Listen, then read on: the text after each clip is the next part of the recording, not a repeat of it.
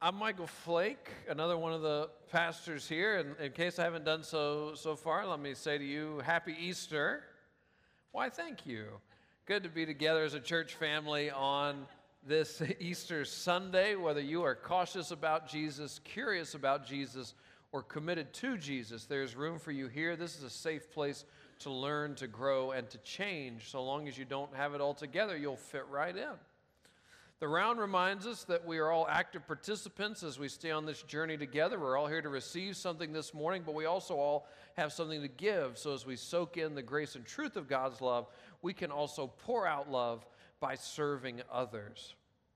Before I get too far into the message today, I'd like to just pause for a minute and ask you to celebrate something with me. A week ago yesterday, when I was supposed to be at a Welcome 101 class, Mandy and I welcomed our second child into the world.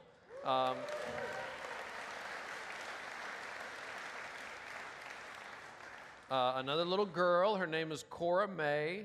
We call her Cora, that's in the picture there. Her older sister, Indiana, we call her Indy. She's 2. She loves Cora. She doesn't like that we don't have as much attention for her now, but she loves Cora. And I look like I've slept on hospital furniture. So that's kind of about what it is. Now, for those of you doing the math in your head, you will then realize, wait a minute, that means you have a 2-year-old and an 8-day-old at home. You are correct. So if you notice me trying to sleep during this sermon at all, you will know why. I'm hoping I can get a few winks in. We will see. When I read the accounts of the life of Jesus in the Bible, one of the things that always strikes me is how quickly the Jesus movement came unraveled.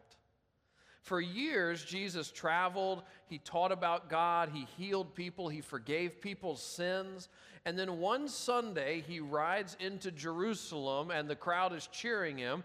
By that Friday, he has been crucified, killed on a cross, and his disciples have all gone into hiding. It is amazing how quickly the whole Jesus movement came unraveled. In the Thursday night before that Friday on which he was killed, Jesus said this to his disciples. This is Matthew chapter 26, verse 31. It's the verse I want to reflect on today. Matthew 26, 31. Then Jesus told them, "This very night you will all fall away on account of me, for it is written, I will strike the shepherd and the sheep of the flock will be scattered." He's quoting the Old Testament prophet Zechariah there. If it would say that in a footnote in most Bibles. If you don't have a Bible or your Bible didn't have a footnote, you can always take the one in the chair. It's our gift to you. It does have a footnote, and it would let you know Jesus is quoting the Old Testament prophet Zechariah. He says, "I will strike the shepherd, and the sheep of the flock will be scattered." Now, does it offend you that Jesus refers to you as a sheep? Refers to me as a sheep? Because in my estimation, sheep are pretty dumb. Well, I had a friend who spent a sabbatical living with sheep and shepherds in the Middle East. This may sound like something you want to do soon. He spent a sabbatical living with sheep and shepherds in the Middle East, and he has some good news for us. Turns out sheep are not dumb. Sheep are reasonably intelligent animals. They are very affectionate animals. And so when Jesus says that we're like sheep, he's not saying you're dumb. Now, you may be dumb. I may be dumb. But that's not what Jesus is saying. Jesus is pointing out how human beings, like sheep, are herd animals. We like to kind of stick in the middle. We like to stay in the middle. We try to figure out what everybody else is going to do, and then that's what we do.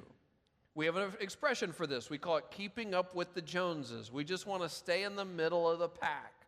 That was the goal of middle school, but it turns out that's kind of the goal of being human. You just try to stay in the middle of the pack. What is everybody else doing? And so the issue with that is that you and I are going to be held hostage by the changing tastes of the majority. You and I, our lives, are going to be held hostage by the changing taste of the majority unless we have a shepherd. unless we have someone we trust, unless we have someone who knows us and we know them in return, someone who's going to protect us, maybe even from ourselves sometimes, and who's going to guide us into what is good instead of just leaving us to wander wherever the herd wants to go this week. The shepherd protects. The shepherd provides. The shepherd guides. This is what a shepherd does for his or her sheep. The shepherd provides, the shepherd protects, the shepherd guides. And so if the shepherd dies, the flock is going to scatter. And this gets me back to my initial point, which is, it is amazing how fast the whole Jesus movement came unraveled. Now, the disciples objected to this idea that they were going to flee if Jesus were to die. In fact, the chief disciple, Simon Peter, he sort of said, Jesus, I'm never going to leave your side. And Jesus, with grief coming over his deep and compassionate eyes, looked at Peter and said, Peter, in fact, before the sun rises, you will deny knowing me 3 times. Not long after that, the religious leaders and the Roman government officials came and arrested Jesus, and from there the whole Jesus movement fell apart. It had seemed so sturdy, it had seemed so robust, like it was going to change the world. And then in a matter of hours, it came undone. In a matter of hours, it went from robust to total bust. Can you relate to that at all? Have you ever had an experience like that? For example, a faith that seemed so robust, and then it came unraveled. Or a family that seemed so sturdy, and then how quickly it unraveled. Or a profession that was strong, or a relationship that was strong, or a future that was bright. How did it all unravel so quickly? Jesus is no stranger to seeing his work undone. Jesus is no stranger to seeing those that he loves come undone. Peter did deny knowing Jesus 3 times, and repulsed by himself, he fled. Most of the disciples went into hiding, afraid the Romans would seize them next. As maybe the saddest illustration of this, as Jesus was walking up the hill where he would be crucified, his battered and whipped body could not withstand the weight of the cross anymore.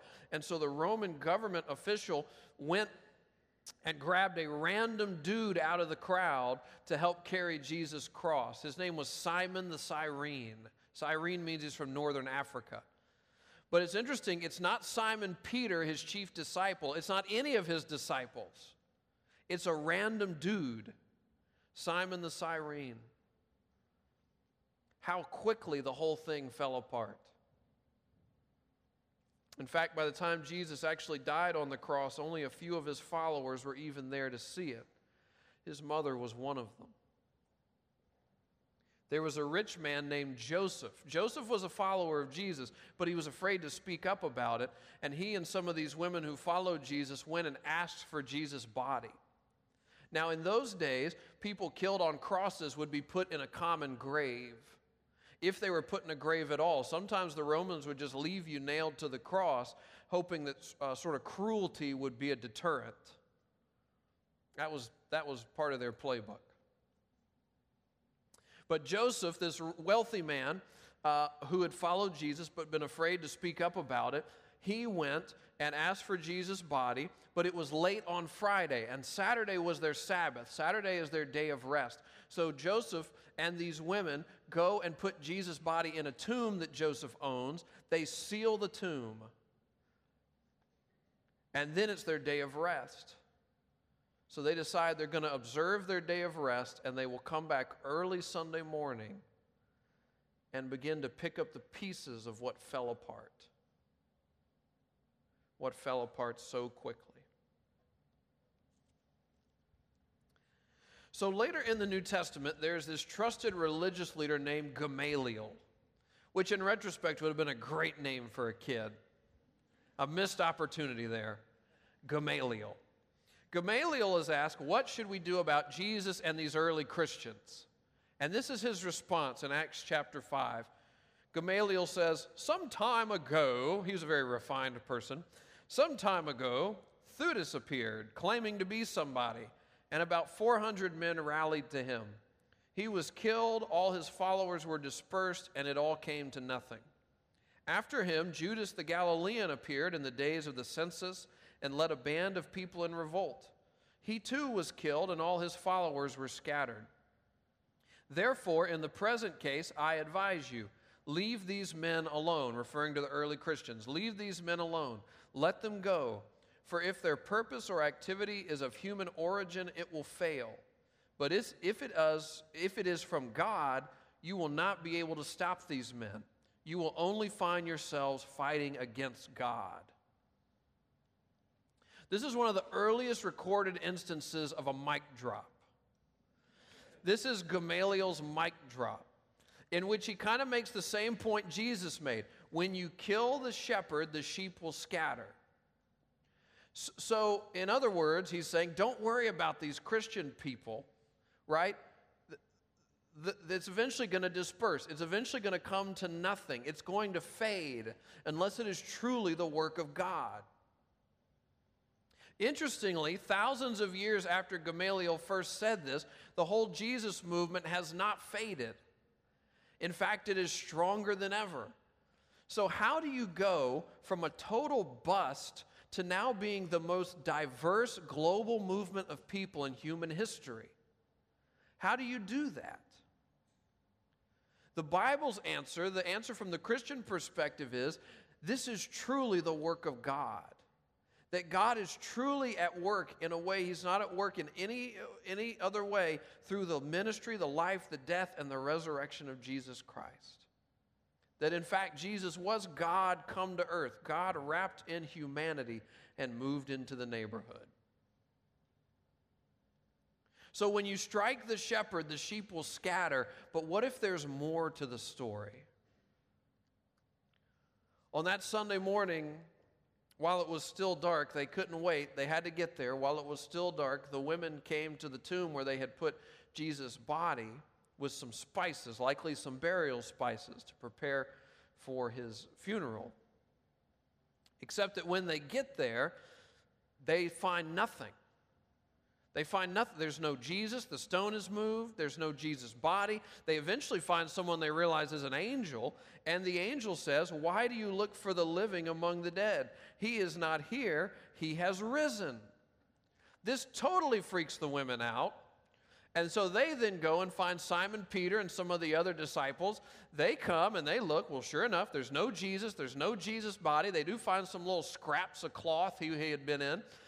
So people are going this way and that, trying to figure out what has gone on, what is happening here. And in all the craziness, it leaves one person, a woman named Mary Magdalene, at the tomb alone. Mary Magdalene is someone that Jesus had healed during his earthly ministry. And after she was healed, she became a follower of his. She is sitting alone at the tomb and she is weeping. She is overwhelmed. It's been a really long few days. And in her peripheral vision, she sees somebody walk up to her, and he asks her why she's crying.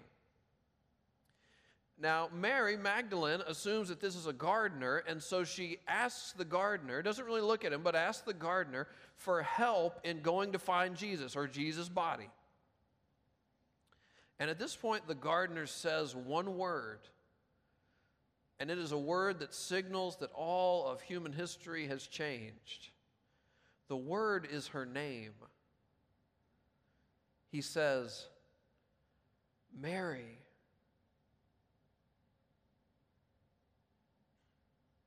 She knows that voice. That's not a gardener. That's a shepherd. He's not dead. He is risen. And as she turns and looks, through tears streaming down her eyes, she sees what she thought she would never get to see again. His deep and compassionate and triumphant eyes. They are reflecting the light of a new dawning day. There is new hope. There is a fresh start.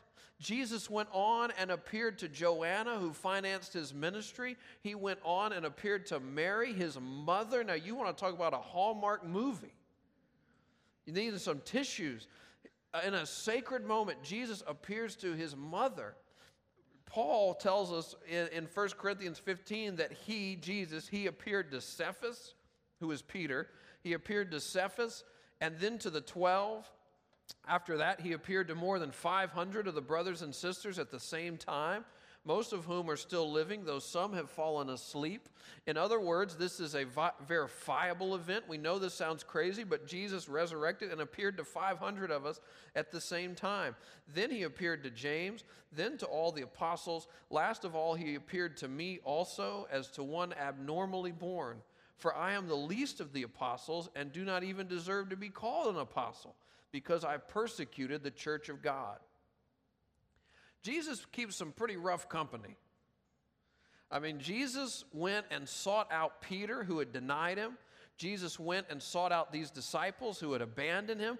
Jesus then goes and seeks out Paul, who before he was a Christian, Paul was actually persecuting Christians. Jesus keeps some really rough company. That means there's room for you and me. My point in all this is to say that when you strike the shepherd, the sheep will scatter, and that's the bad news. But here's the good news. It's been good news for millennia. The risen shepherd searches out the scattered sheep and welcomes them home.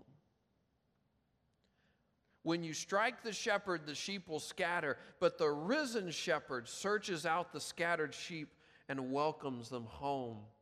Jesus searches out the fearful. Jesus searches out the weeping. Jesus searches out the deniers. Jesus searches out the unraveled. Jesus searches out those who are convinced they are his enemy. Jesus sought out Mary Magdalene. He sought out Mary, his mother. He sought out Joanna. He sought out Peter, who denied him. He sought out James. He sought out John. He sought out Nathanael, who doubted him. He sought out Philip. He sought out Thomas, who also doubted him. He sought out Paul, who persecuted him. He sought out hundreds of unnamed people. He actually sought out a man named Rufus, who was the son of Simon the Cyrene, like the random dude.